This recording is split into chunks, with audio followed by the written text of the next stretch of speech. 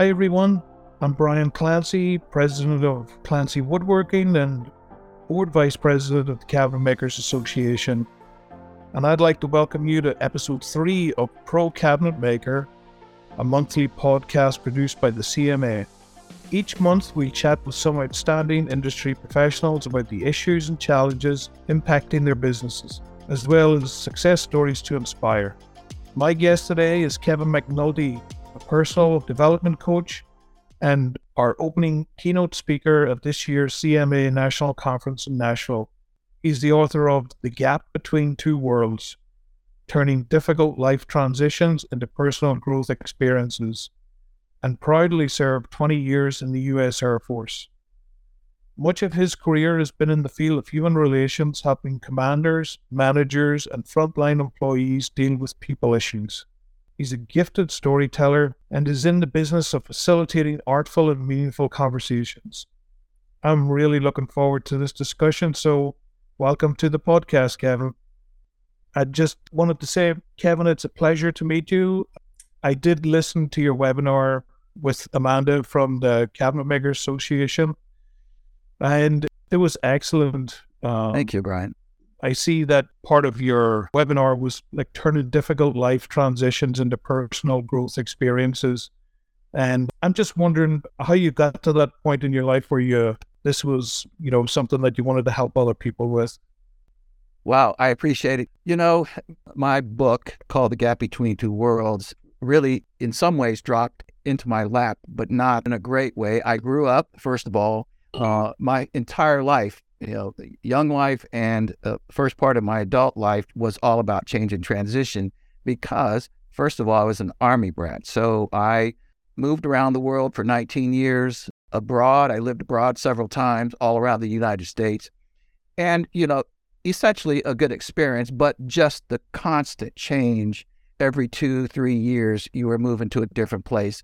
I recall, actually, I think it was about my junior year, I think I moved to 4 different high schools. 4 different times. 2 of the high schools were the same, but I moved away. 2 other high schools, came back to the last one. And so, needless to say, change and transition just became, it's in my blood, if you will. So then I spent 20 years in the Air Force. Well, while I was in the Air Force, I was fortunate enough for the largest part of my career to be in human relations education. I did a lot of speaking and training, coaching, advising commanders on people problems, on workplace dynamics, leadership, all these other sorts of things. And then towards the latter part of that career, I was involved with the Covey Leadership Center. Stephen Covey, if you're familiar with him and his work, The 7 Habits of Highly Effective People, Principal Center Leadership, and others. And the Air Force was integrating some of his models into the Air Force leadership programs as well as into the quality programs. Because of the work that I did, I was sort of a natural fit. I got involved with it and helped my command, if you will, integrate Stephen Covey's work into the Air Force. So I immersed myself into personal development and leadership and some of these other sorts of things. So then in the year 2000, I was stationed at Travis Air Force Base, California. I retired my career with my wife, who's also an Air Force veteran, and our 2 very young daughters, 1 and 3. We retired that career, moved to the Nashville area where I'm at now, and decided we were both going to go to work for ourselves. So I was going to create a consulting business, and she was going to create a piano instruction business. Music teaching is what she does now. And I'd say about a year into that process, I started to run out of money. I had a small pension from the Air Force, but I was an enlisted guy, so it wasn't enough to make it out on your own. We'd saved up enough. We downsized our bills and all these other sorts of things. We moved here, and about 8 months into the transition, I was building my practice, and nothing was really happening. Somehow, some way, I thought I could build a business in a year.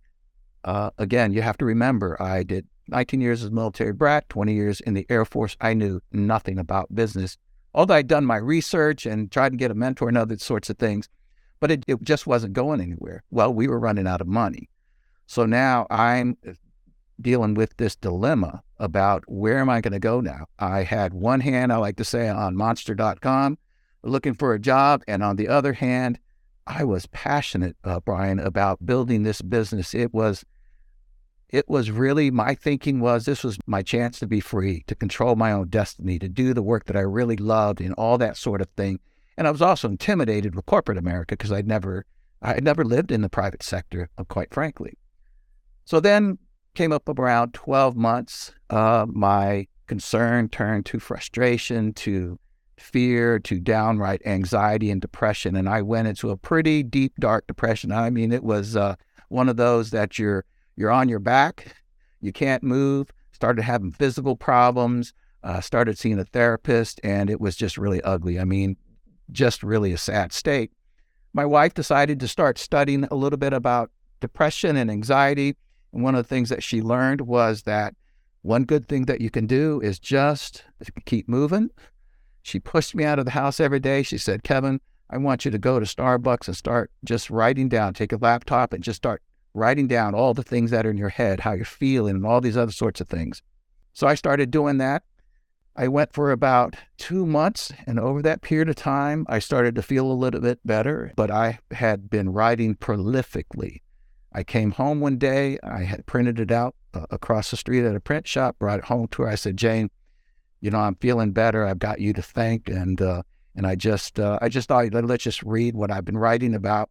She read it that evening. The next morning, she said, Kevin, you've been talking about writing a book for years, and this is it right here. And we discussed that this was all about change and transition.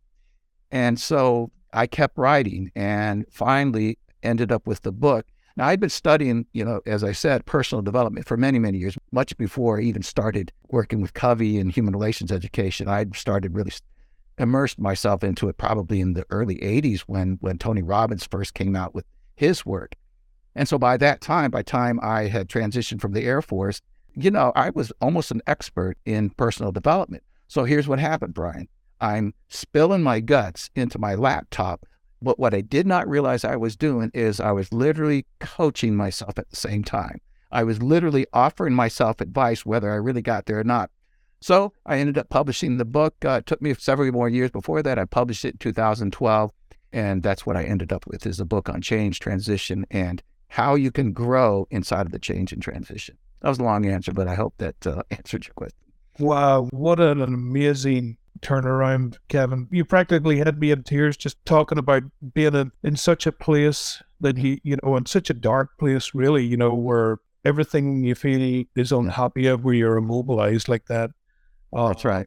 And I appreciate your honesty with that. I think that's what really resonates with me when you talked about that, was just how honest you were about where you got to, It's if I may say, it's kind of a God thing for me, Brian, in that, if you want to call it my secret sauce that I didn't ask for, it is my ability to empathize, because I've done this. I've been through it. I've felt the worst of the worst when it comes to change and transition, and what I've learned, of course. And by the way, a few years after that, I started coaching a very distinguished chairman and CEO of a large engineering firm. He read my book and had sent me an email a couple of days after that and said, listen, can I use this and create a PowerPoint presentation for the board of directors to talk about change and transition in our world? You see, and so he was talking about from a business and a corporate standpoint. And when he sent me the slides back, I was like, the principles are the same. Personal, business, professional, doesn't matter. The principles are all the same.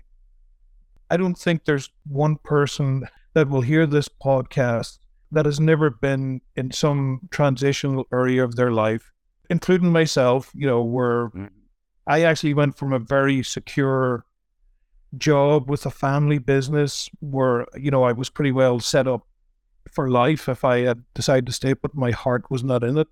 Wow. And I like you, it's very uncanny that you started your business in 2000, the same year I started mine. That was my transition year too into my own business, and I left a very secure, comfortable position to pursue what I love doing. I was so passionate about woodworking, and I branched off on my own, thinking that my passion would bring everything to me, Yes. Little did I know the hell that I was about to put myself through, So perfectly said. Yeah, I think if I had a mentor or someone that had been there before it would have made, transition so easy. And, there's still transitions going on in my life with, kids, etc. But business wise, I think every time I get a new customer, I have to be ready for a transition. Fair enough. I'm just wondering, like, for young guys out there or young gals that are thinking about pursuing their lifelong dream of getting into woodworking or pursuing furniture making or cabinetry, what advice would you give them? Well, it's really a great question, and I'm glad that you asked about young people, because one of my newer missions in life is, in my current state, is doing a slight pivot, if you will, not completely, but really trying to mentor younger professionals and these sorts of things, because, and I will say this to you, Brian, and anybody who's listening to this who has been doing what they've been doing for a while, and this is a bit of a rabbit hole I'm going to take you down, and that is that there is this idea that when you get to a certain age, you've heard of a cattail, right? It's a plant that usually grows near water, and it comes up and it's really bushy at the top. Oh, yes. Yes, there's probably a better name for it, maybe even a more scientific name for it. But a cattail, when it matures and it starts essentially exploding. When it explodes in the way that it does, the wind comes along and blows the seeds all over, and that's how it reproduces. So I suggest to people like me and you and others who have a certain, because you talked about a mentor, and that's one of the big keys, by the way. I always want to encourage people like you and me to become cattails. I don't mean at the end of your life.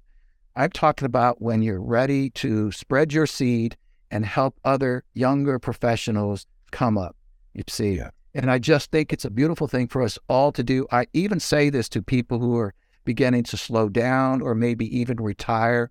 There's nothing more, I think, contributory that you can do to our society and our communities than becoming a cattail. Let your seeds explode, and whoever wants to let you mentor them, jump in. I have more thoughts about that, but that's just a little sidebar, if you will. So the first advice, and I do have some tools that I'm happy to offer here, before we finish, if you'd like, and I'll just kind of give you a preview of it because I'll talk about this at the convention. First of all, to your point, it was really a great point, and that is that passion is not enough. Passion is something that can motivate you. It can put you on the run. It can keep you focused in some ways. You should just look at passion as energy. And energy is good, but it has to be directed energy. You see what I'm saying? Just energy in and of itself, and you already know this, won't work. And so it's very important for especially younger people or people making a transition into what you and I are doing, working for ourselves, to know that passion is good. I believe in passion.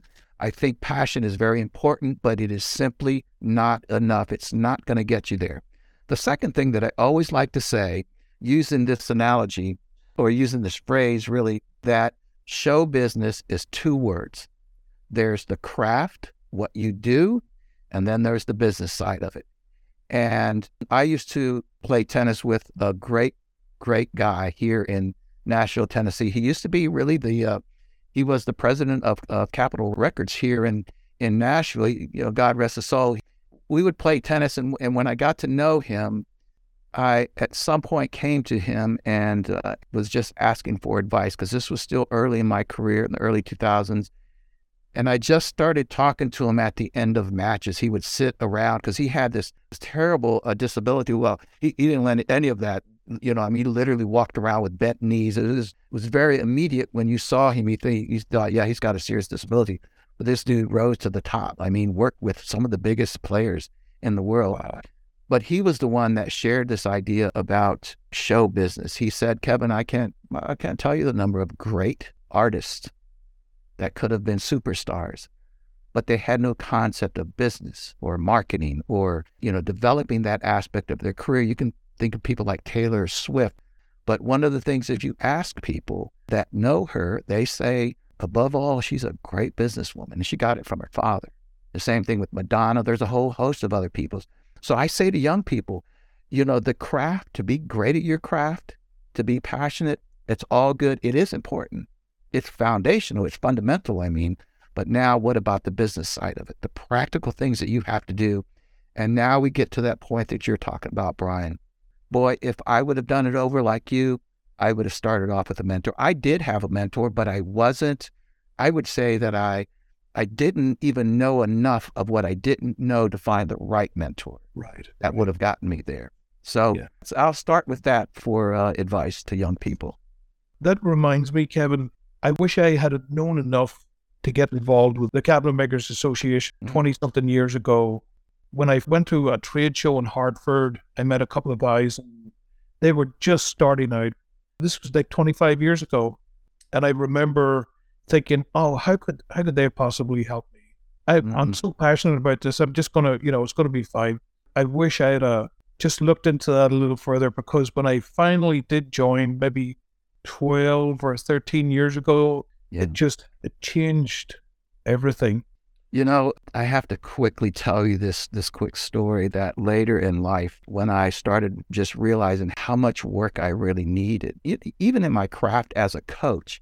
I mean, frankly, I was coaching even in the Air Force before we even called it coaching, but coaching had begun to really evolve. And there's just a lot that I still needed to know, like even how to work with private sector people, to work with civilians. In the military, we just barked orders and you better do it, or something's going to go down, And that's not the way that it works. I mean, it's straight talk. And I am a straight talker, but I had to learn how to manage some of that. But let me tell you this story real quick, because it's so central to what you're saying and what we're talking about here in terms of mentors. And by the way, this is not strictly for young people. So I was approaching 50 when I found this mentor. I don't remember. I think it was around 2008. So I'll put it like this now. You may not know this man's name. His name is Marshall Goldsmith. He's really, if you will, the gold standard for a leadership coach. He's in a lot of circles, in HR circles and organizational psychology and all these other sorts in coaching and leadership. He's very, very well known, written probably 20 books. So, and I say all this because it's very important that I didn't know who he was in 2008. I went to a convention up in New York, and he was speaking, and everybody was talking about Marshall Goldsmith, who was a lunchtime keynote. And I remember going, who in the heck is Marshall Goldsmith? I mean, he must be close to God. I mean, the way people are talking. And so as it came closer to lunchtime, I was so psyched up to hear from him that I went early to the general sessions. I sat down close by so that I could see him face to face. So they introduced him. He comes out. He looks like his hairdo is like mine. And he came out in a golf shirt and a pair of khakis and I think tennis shoes. Well, that's Marshall Goldsmith. I mean, he coaches people like Alan Mulally, and all the CEOs of CEOs around the world, Southwest, the whole package. And I was just surprised. I guess I thought he was going to come out in a coat and tie and, $2,000 suit or whatever. No. And then he came out, he said, hey, how's everybody doing? And everybody's like, oh, you could just see they were like, oh, Marshall Goldsmith. I was like, man, this dude must be something. So I can't wait to hear from him, this philosopher, this guru, And so he started off with this question. He said, hey, I want to ask you a question. How can you become a better leader? And how do you know how to become a better leader?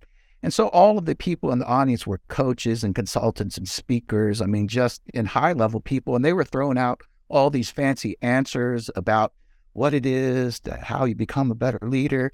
And he was being pleasant and kind. Yeah, okay, that's a good idea. Okay, it's not exactly what I'm thinking, but okay. And nobody really rolled out with the answer. He said, no, let me tell you exactly how. He said, go ask your employees. And I almost fell out of my chair. I went, what? That's it? And it's the truth. If you want to know how to be a better leader, ask your employees. They will tell you. But the real part of the story is that afterwards, I went to get a book. I was really psyched up about this guy. I was 2 people away. They ran out of books. And I was like, oh, man, but I still want to meet him. And I had thought about this and wrote, and they said, well, listen, just leave us a card and $20 and we'll mail the book to you. And this was, he had just come out with What Got You Here Won't Get You There. So I gave him a card. And on the back of my card, I said, dear Dr. Goldsmith, would you consider being a mentor? I handed him the card and took a picture with him and went away. I think a couple of months went by, Brian, and I completely forgotten about the book, anything else. And then I got this package in the mail. I literally didn't know what it was. I opened it up and it was a book. I said, oh, it's his book. And I opened it up. I've actually got it right there. I opened it up, and on the first page, I could show it to you. It said, Kevin, I'd be delighted to mentor you. Oh, wow. Can you believe that? Yeah. I mean, what would you say is the moral to that story? Ask. Ask, right. Yeah. People want to help. Right. And I just was bold enough to just ask the question. Yeah. And so I say this about whether it's cabinet making or anything else, that to our point that we're talking about here, if you want a good mentor, go seek a good mentor and simply ask. That's incredible. I love that story. I remember the first regional event I went to for the Cabinet Makers Association after I joined. It was in New Jersey, which was about a 40-minute drive for me from here. And I wasn't sure what to expect. I had come from a cabinet shop background, Kevin, where to say it was dysfunctional, the guys in there, it was just a very, just a dysfunctional place, and I got out of there quickly. I went to another shop where everything was guarded, including techniques of how to do things, very guarded. So I was getting disillusioned quick with this dream that I had. So then I went to the CMA and, the collaboration that we have among one another. I was blown away when the guy presenting, his name was Sean, started to talk about his pricing seminar and started to open up about how he prices jobs. And these were all the questions that I had that nobody would answer. After I came away from that, I came home and I talked to my wife and I said, this is it. This is what I've been looking for. I'm gonna continue joining with these guys, and I mean it's been that much longer. And to your point, I always thought being a cabinet maker was about making cabinets. I had no idea about the business of making cabinets. Interesting. Wow. Yeah. So that's amazing to hear that. The friends I have made there, incredible. I mean, I talk to some of these guys every day. And this has been going on for years. So I really feel like a real kinship, a friendship with them. They're mentors and they're friends and pick up the phone at any point. I mean, that's what the wonderful thing about having these relationships now. I think when you come to the convention and you start to open up your experience with that, I think it's just going to start us all thinking again about how very fortunate we are to be in this organization. The Cabinet Makers Association helps shops grow, and our shared benefits include feedback and advice from peers, news about industry innovation and events, participation in leadership teams, and early awareness of both design and equipment trends. We also work together to acknowledge and promote the professional accomplishments of our fellow members and participate in programs and publications designed exclusively for small shop owners. The CMA will reach a major milestone this coming March when we celebrate 2.5 decades of service to the industry. The 25th Anniversary National Conference takes place March 8th through the 10th at the Renaissance Hotel in downtown Nashville. The agenda is rich with enticing speakers, local plant tours, and plenty of networking opportunities. Over the past quarter of a century, the CMA has grown to include hundreds of small to medium-sized cabinet, millwork, and furniture shops across the U.S. and Canada. When wood shops come together as a group, each one becomes stronger. Learn more at cabinetmakers.org. You just bring up such a great point in that, first of all, that's what associations should be for. May I say, Brian, to you and Amanda, and I don't know all the different players in the Cabinet Association, but, I interact with associations a fair amount and these sorts of things. And you can, from the outside looking in, particularly in the work that I am in, I'm always pay attention to the dynamics.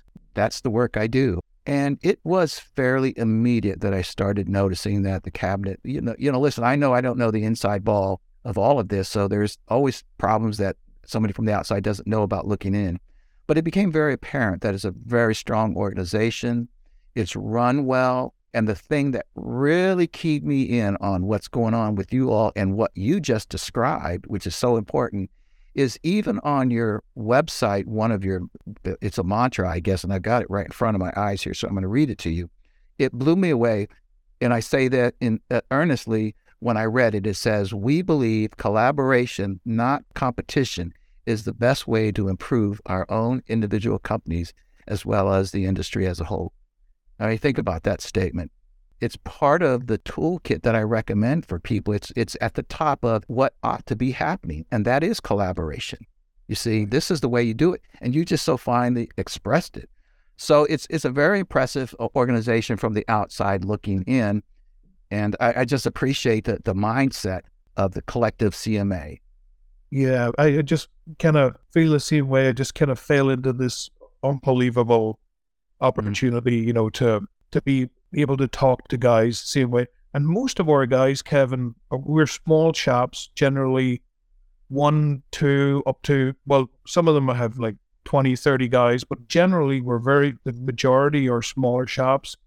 We're stuck in the shop day to day. We don't really interact with many people except customers here and there, vendors. Yeah. Yeah. I know the feeling. So for you to come to our convention and open everything up for us and just allow us to interact with one another, it really invigorates everyone. So we get back to basics, really, why we're in the, to begin with. I'm sitting here listening to you, Brian, and I think, I should be interviewing you. I mean, you're just kind of hitting all the key points here about the topic to which I will speak more about, and that is, how you future-proof your business, how you future-proof, I like to say future-proof your mindset. And if I may, I'd like to just throw out a couple of points that I will hit more on at the convention to kind of maybe even give a little preview here of some of the things that I'll talk about, and it's just the perfect segue. You've provided such a perfect segue in talking about mentoring and talking about collaboration to what I will be speaking about. The whole concept of passion and inspiration, all of those things are important. So what I like to say is, first of all, I say this is a 5-step process, but it's a little bit more fluid than that as well. But to put it in form of 5 steps might just be helpful to some, especially I would say cabinet makers who are, I'm sure you follow a step-by-step process, Very methodical. Yeah. Yes, very methodical. I would just throw some wood together and start, and hope that it, comes out, not too square. Square. Yeah, there you go. So first of all, I say, if you want to call it step number 1 is to build a transition toolkit. And that could consist of, let's say, 3 things. Okay. Just remember the 3 M's. There's me, i.e. the person, there's the mentor, and then there's the mastermind. Now, can you believe that you already addressed a couple of these, believe it or not, the mentor and the mastermind? So the me is about your mindset, ensuring that, it's not a matter of ensuring, it's attending to, it's improving, it's paying attention to, it's becoming self-aware of, what is your mindset? Think about your mindset before, even when you went into business, how the mindset shifted, how you're like, oh, wow, that's not what I was expecting, or this, that, and the other. And I ran into the same thing. And so when we talk about mindset, we're talking about what I refer to as your PEPA. Your PEPA is your perceptions, your expectations, your problem solution orientation, meaning, do you pay more attention to the problem than the solution? Is that a balanced thing? Because if you run into a problem-oriented person, you can immediately spot them because they're always complaining. And when you're complaining, it's always about the problem. And then you have a solutions-oriented mindset, which is good too, but there's sometimes people that are too quick to go to the solution. So when I talk about your mindset in terms of your problem-solution orientation, there should always be a balance, right? You think enough about the problem so that you can get to the proper solution. So there's that. And then the final one is your attitude. So these are the things, and then this is your values, your frame of mind, these sorts of things. This is what makes up your mindset. You go into this whole process in the me element with the proper mindset. It is not the end-all, be-all, but it certainly sets you up to go down the right way, including, by the way, your passion, being passionate, but keeping it in check. You see, all of this is your mindset. So that's that. And so you have to assess all of this. The other part of me, by the way, when you're, again, making this just transition into working on your own or whatever the case might be, is assessing your own perspective, your understanding, your opinion about what you are doing. So it's a bit of the mindset, but it's really more about recognizing that you bring something to the table here. And so you have to assess what that is. So now the next M is the mentor. Your mentor is your guide. You so perfectly stated that. And I won't talk a lot about it, but what I most like to talk about is finding the right mentor. You see, like, I'll be honest with you, Brian, if I were looking for a mentor, I'd look for somebody like you. I would, for this reason, because just listening to your spirit, you seem like a kind person. Your temperament is what works for me. You listen. And so these are what I would look for a mentor. And that's just me, though. So the point is that not just finding a mentor, but the right mentor, somebody with the right skills and with the right temperament that you can interact with. So that's the second M. The third M is your mastermind. Now, in this case, we could consider the CMA a mastermind group, but I'm going to talk about a different type of mastermind group. I'm talking about your own exclusive mastermind group. And a mastermind group is a simple concept in that you find 2 or 3 or 4 people that you interact with regularly, like once a month. And there's a simple process that you can use. So let's say you and I are in a mastermind group. One of the ways it would work is we would show up to this meeting, whether it's in person or virtual, and I would have 10 or 15 minutes in front of the group. And if you were facilitating the mastermind, you say, okay, Kevin, you're in the hot seat. What do you need help with? How can we support you? And I say, well, I just got a new employee. I'm struggling with it, this, that, and the other. Now I have this board of advisors, this mastermind group, who can help me think this through. You see, it's so powerful. But you have to follow a simple structure to get it right.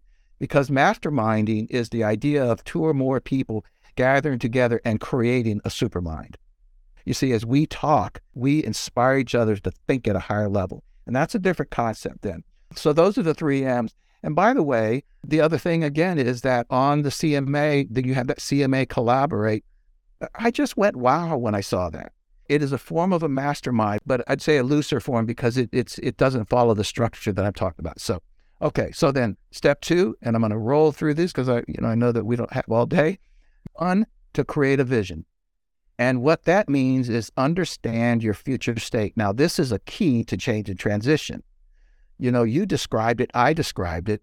We started in this transition. Suddenly we went, whoa, I thought it was going that way. Now I'm not sure. Where am I going?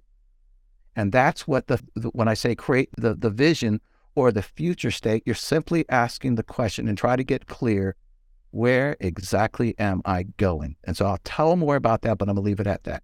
Step 3 then becomes get oriented with your current state. In other words, you're saying, where am I going? But from where am I starting? Where am I at right now? What am I missing? What skills do I need? Do I need a mentor? Do I need this? Do I understand this? Do I really have the knowledge, skills, and ability? Even that assessment of, man, I'm a really good cabinet maker, but I don't really know a lot about business. So you're discussing your current state. So now you can quickly see that you have now somewhat created a gap analysis. Here's where you're at. Here's where you're going. Yes. Step 4 then becomes to develop and determine the options. And so you go through this process of saying, okay, I know where I'm going, essentially. I know where I'm at. Now let me think through the options. What options are in front of me that will help me get from where I am to where I'm going? And then, of course, the final step is to develop a simple, actionable plan. And then you carry it out. You take action. That's essentially what I'm going to talk to you about at the convention, but that's the basic fundamental process to making a good transition, change and transition. Yeah, that's wonderful, Kevin. I can just see all the light bulbs starting to pop as you start to explain your techniques, at the conference. I think it's just going to be a really wonderful thing to get the juices flowing, as they say, with a lot of us, because there are ongoing transitions. Even though we're in the business we love doing, there are opportunities come along, and we go a slightly different direction.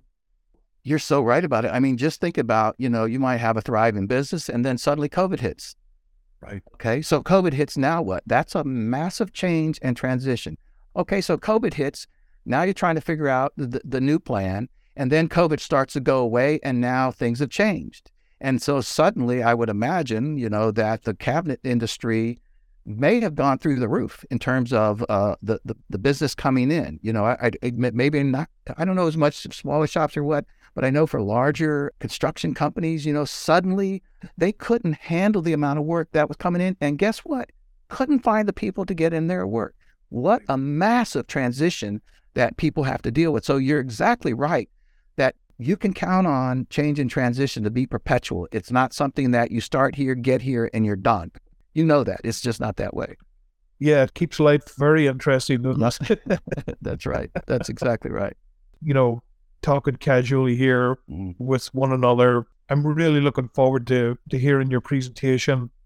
I think at this point, maybe we should wrap up for now, but I really enjoyed meeting you. I think you're a wonderfully genuine person that will fit in perfectly in our group of people that want to help one another. You'll be really well accepted. I'm looking forward to it. I say sincerely, I don't work with sort of these organizations, these people that much in speaking. And I grew up with a father, by the way, a Scottish dad. I think I detected more of an Irish. Yeah, Irish. Okay. But in any event, he was a hands-on kind of guy. And I know what it's like. I watched him growing up using his hands to do things. And so I'm genuinely looking forward to this conversation and interacting with some just good people on the ground that are out there doing hard work. Yeah. Well, awesome, Kevin. Looking forward to seeing you in a few short weeks, basically, right? Yes, it is. That's right. That's right. It's a pleasure. You did a great job, Brian. Thank you so much. Oh, you did too, Kevin. That was excellent. Great to get to know you. Likewise. Look forward to seeing you. And thanks to everyone for listening to this episode of Pro Cabinet Maker. Join us each month as we discuss trends that impact the woodworking industry. And be sure to subscribe to our podcast on Apple, Spotify, Google, or wherever you listen to your favorite podcasts. And if you'd like more information about the Cabinet Makers Association, be sure to join us online at cabinetmakers.org. See you next time.